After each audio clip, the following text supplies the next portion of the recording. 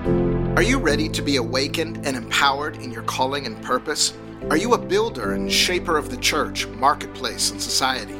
Welcome to Transformation Generation Podcast. I'm your host, Derek Schneider, and I look forward to helping you get equipped as a catalyst of the kingdom in your sphere. Hello, everybody, and welcome to Transformation Generation Podcast. I'm your host, Derek Schneider, and we are waist deep in our incredible series, a Mature Apostolic Prophetic series. And man, do we have an episode for you today. Prophetic Acts and Canadian Religion. Prophetic Acts and Canadian Religion. We've been getting such incredible feedback from these messages. We've gotten great response on this podcast, and people are starting to be able to piece together why, and we've been kind of honing in on Canada as a bit of our case study in the latter part of this series.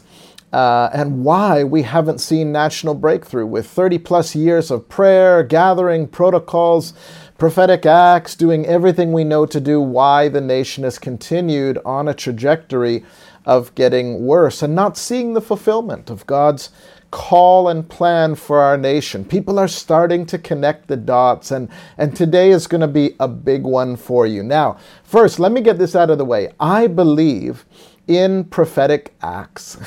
And some of you already are thinking in your mind, isn't there a prophetic act? You're alluding to Paul in the New Testament, and you've got this going through your mind. And I do believe in prophetic acts, but maybe not the way that you are thinking. And there's good reason for that. I will lay biblical basis, and you can be delivered from this type of religiosity that has laid waste to Canada, kept the church in apathy, and not seeing the breakthrough that we could. Because the kingdom of God is like a tree that grows and dominates the world around it. So here in Canada, I like to say that prophetic acts have become a little bit of the religion of the prophets. You attend any gathering or mainly charismatic events, and you see almost a default setting of automatic entering into repeating reconciliation over things, certain symbolic acts that are meant to unlock something, and I'll get into all of that because I know this will be triggering for you. You know, don't prophetic acts unlock things in the spirit that make things happen? The answer might surprise you. I want to start with this principle and hit it kind of head on, but prophetic acts were actually never meant to be a formula to get God to do something. It's important that I mention we're coming at this from a New Testament technology, a New Testament paradigm, not an Old Testament paradigm, because the two are very different. And we've laid a good foundation on that already. But prophetic acts were never meant to be some kind of formula to unlock God, as if God is holding back revival, God is to bring the breakthrough, and if we enter in the right prophetic password or the right prophetic formula, maybe God will hear and come down and change everything.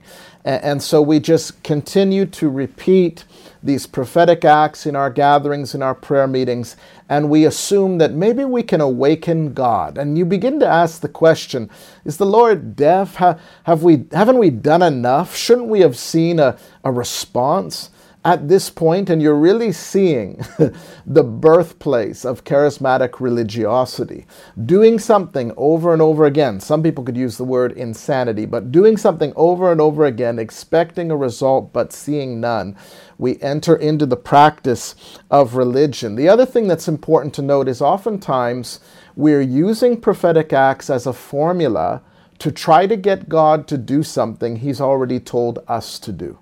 Here's where the spiritual apathy and laziness emerges, where if I can just perform this act that I feel led to do, then God is going to take care of the harvest. God is going to bring breakthrough in the nation. Suddenly everything will change and all of our provinces will be on fire for God. And very few take an objective, critical thought process at what have we accomplished through these acts of mysticism, and really things that border somewhat on paganistic practice, doing rituals and certain actions to try to get something to happen for us. I know that was loaded right there, and I'd encourage you to keep watching this because I'm going to unpackage all of this, especially as it pertains to some of the New Testament scriptures you might be thinking of. A few years ago, I saw a typical charismatic meeting, and I am charismatic. I'm a kingdom guy, so I'm all of it. Grew up Pentecostal, charismatic, kingdom guy, and I saw this particular event happening in the U.S., and it was all the big names that were there. And these guys, a few of the leadership gathered on the stage, invited by this particular woman. I didn't know who she was, but I knew who these leaders were. And I want to start by prefacing this, that each one of those leaders on stage, with the exception of the woman who I did not know, I have great respect for. I do not feel they live or minister from a place of error. Each one of them I would consider to be giants in the faith. So this is not a knock on their ministries or their doctrine or anything like that. I know, and you may know, how you can get caught up in something on a stage, lights, camera, action. You're invited to the stage, and we kind of do these things sometimes, and then we look back with a little bit of regret. And we've seen that over and over again in the body of Christ. So this is not a criticism of them. I want to focus in on just the act. And this woman was invited to the stage to bring the staff of Gandalf, if you've ever seen Lord of the Rings, and this was going to be, the famous scene that many believers use, where Gandalf, who is a wizard, plants the staff in the ground and says, "You shall not pass," to this massive fiery monster demon. This is a scene in the movie Lord of the Rings. And so they asked her to bring the staff of Gandalf because she had a revelation that they were to do this prophetic act. And here's the part I want you to hone in on, that would end racism in America.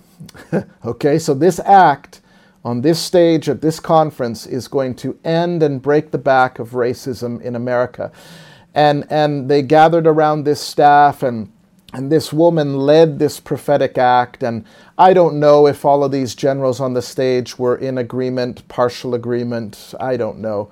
But they did this prophetic act and sort of announced to the congregation that now racism in America is dead.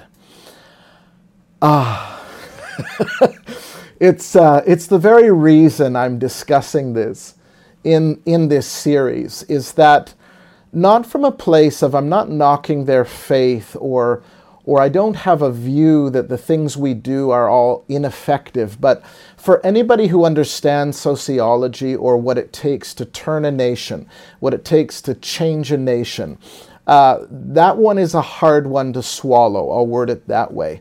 And then on top of that, you have it's almost a reckless way of doing ministry, because you have the body of Christ that looks on and they think, there it is. This is how we solve national issues.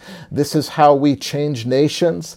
This is how we fulfill the Great Commission of Jesus, is we perform these prophetic acts. And what you find out is this is nowhere in the New Testament. It has absolutely nothing to do with impacting a nation. We have no track record or history of it ever accomplishing anything close to winning a nation for Christ. It has nothing to do with the methods Jesus used or the early apostles. It just doesn't. And I'm going to be really upfront about saying that. And what we end up doing is misleading or leading the body of Christ into spiritual apathy and laziness and mystical practice that borders on paganism. This is just the reality. And I can take you down the road to where this ends up. When you get over into Africa and you see certain cultures and their landscape, there are churches, massive churches. One in particular, you may know the pastor's name, where they bring their combs to church. It wouldn't do me much good, but they bring their combs to church and they comb their hair forward like this. And it's a prophetic act of removing the demons out of their minds. rather than discipling people, rather than the labor of transformation, the labor of working on people to a point of breakthrough, we have this kind of stuff going on that originates in mysticism and paganism. It just does.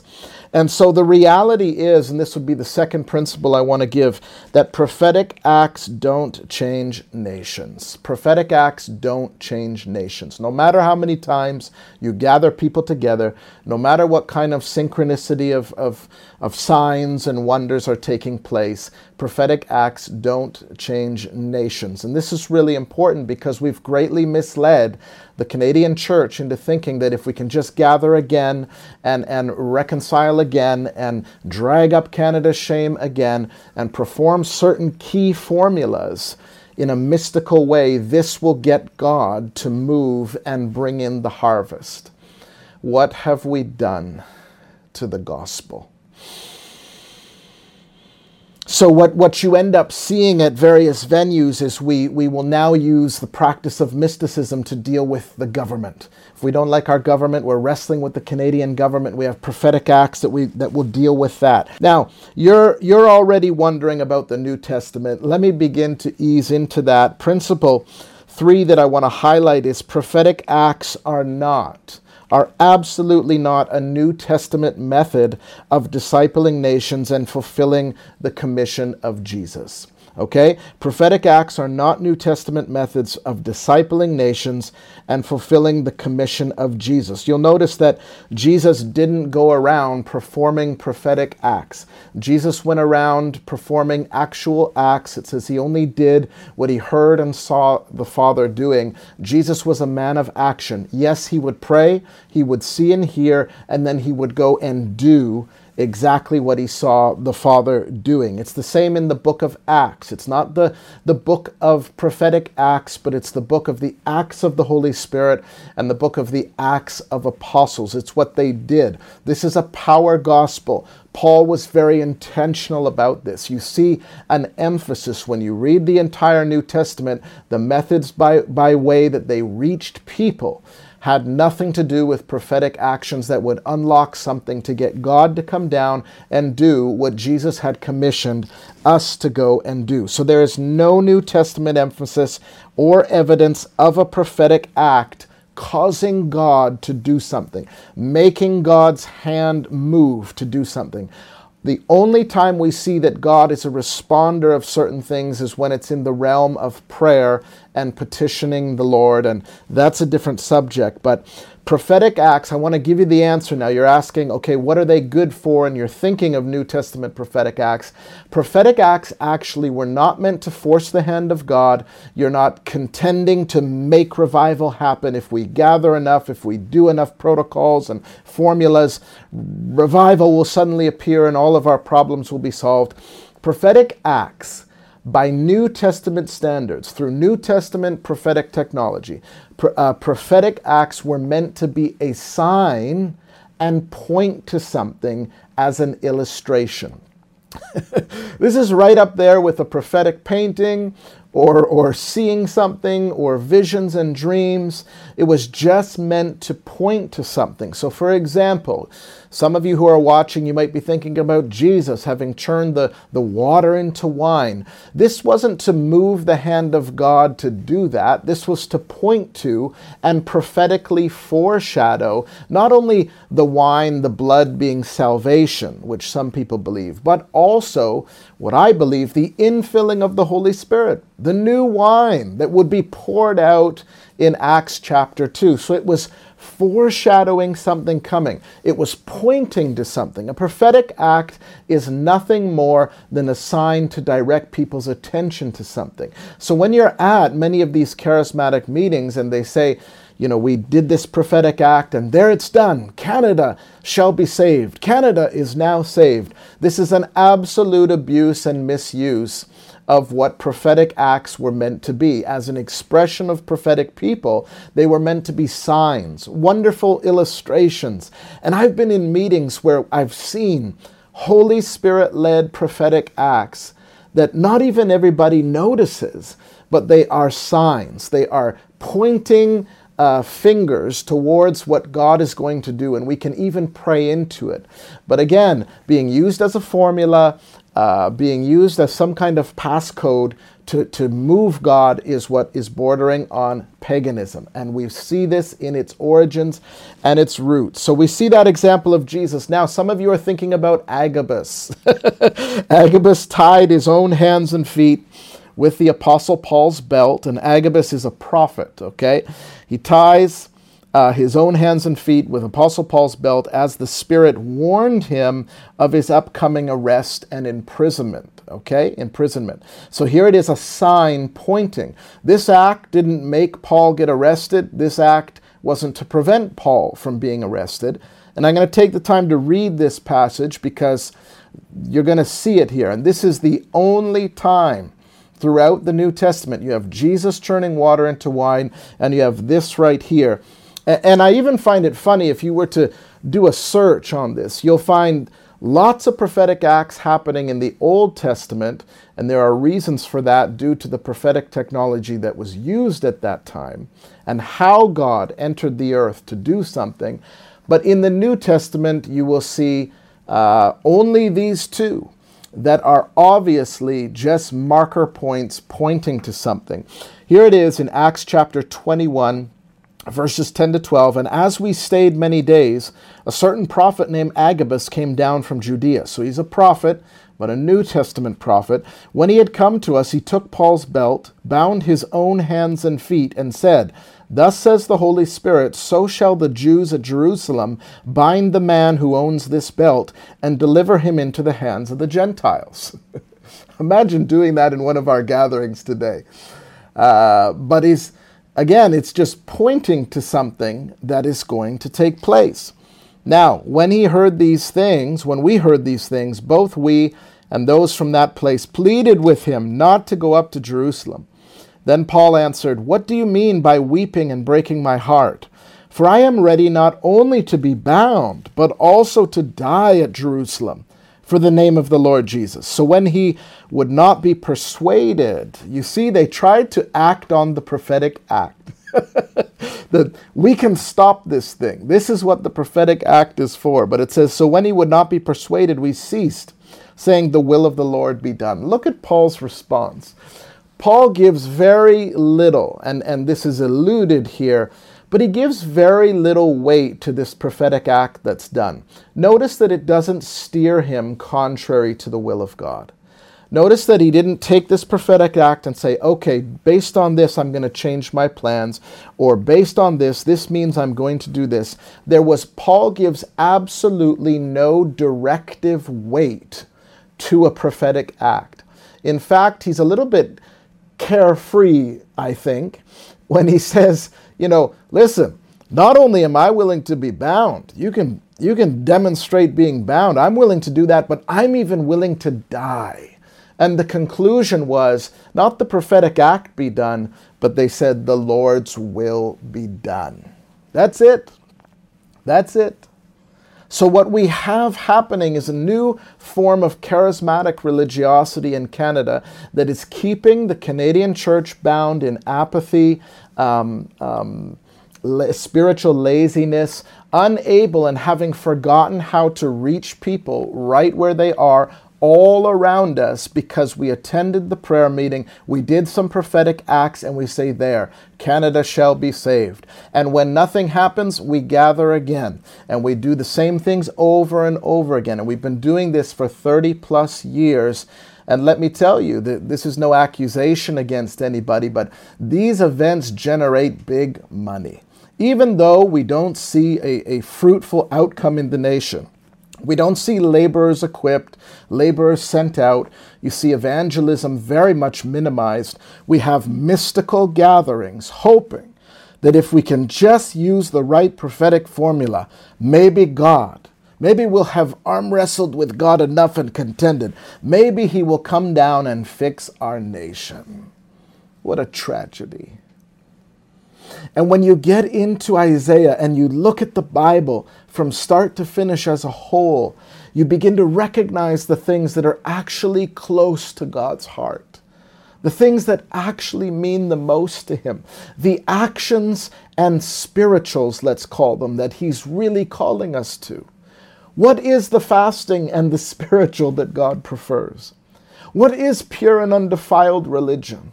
What are some actions that we can begin to do now that translate down to a local church level, to a discipleship level, to an evangelistic level, to a reaching your neighbors level?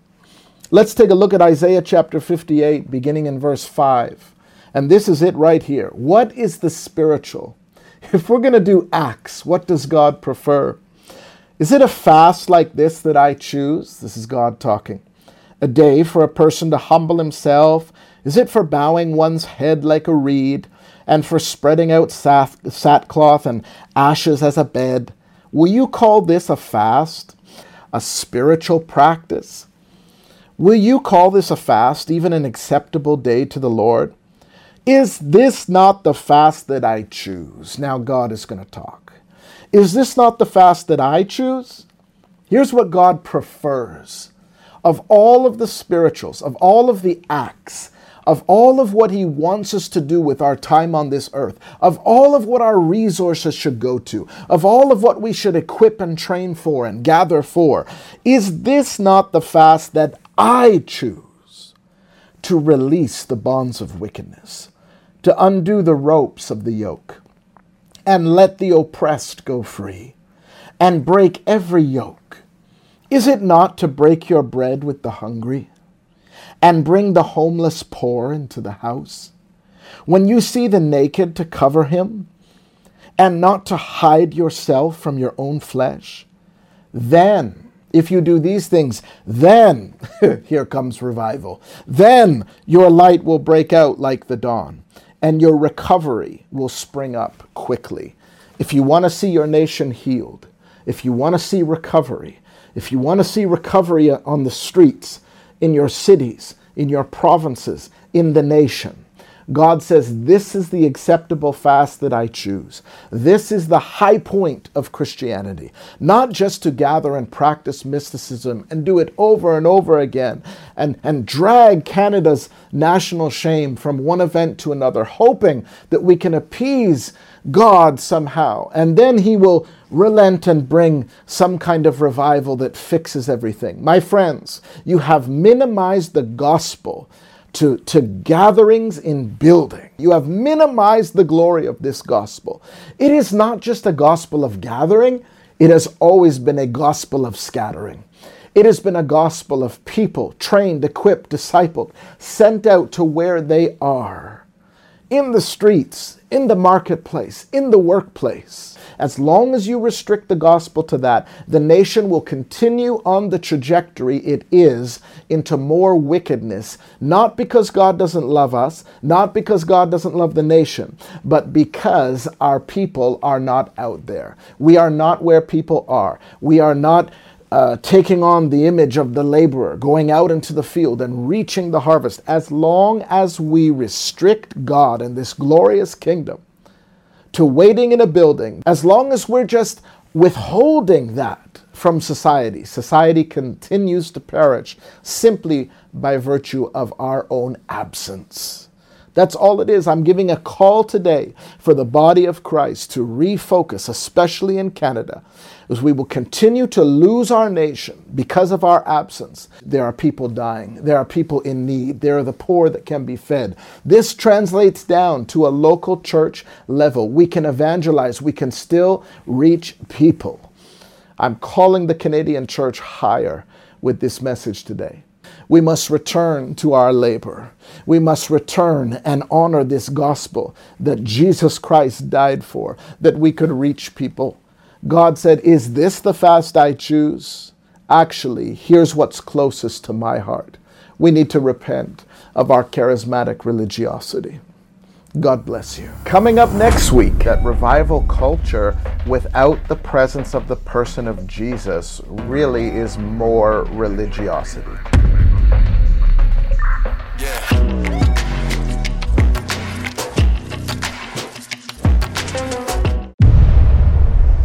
Thanks for listening to Transformation Generation Podcast. If If you liked what you heard, visit HistoryMakersAcademy.com to enroll in one of our cutting-edge trainings. Don't forget to like and subscribe to our YouTube channel, History Makers TV.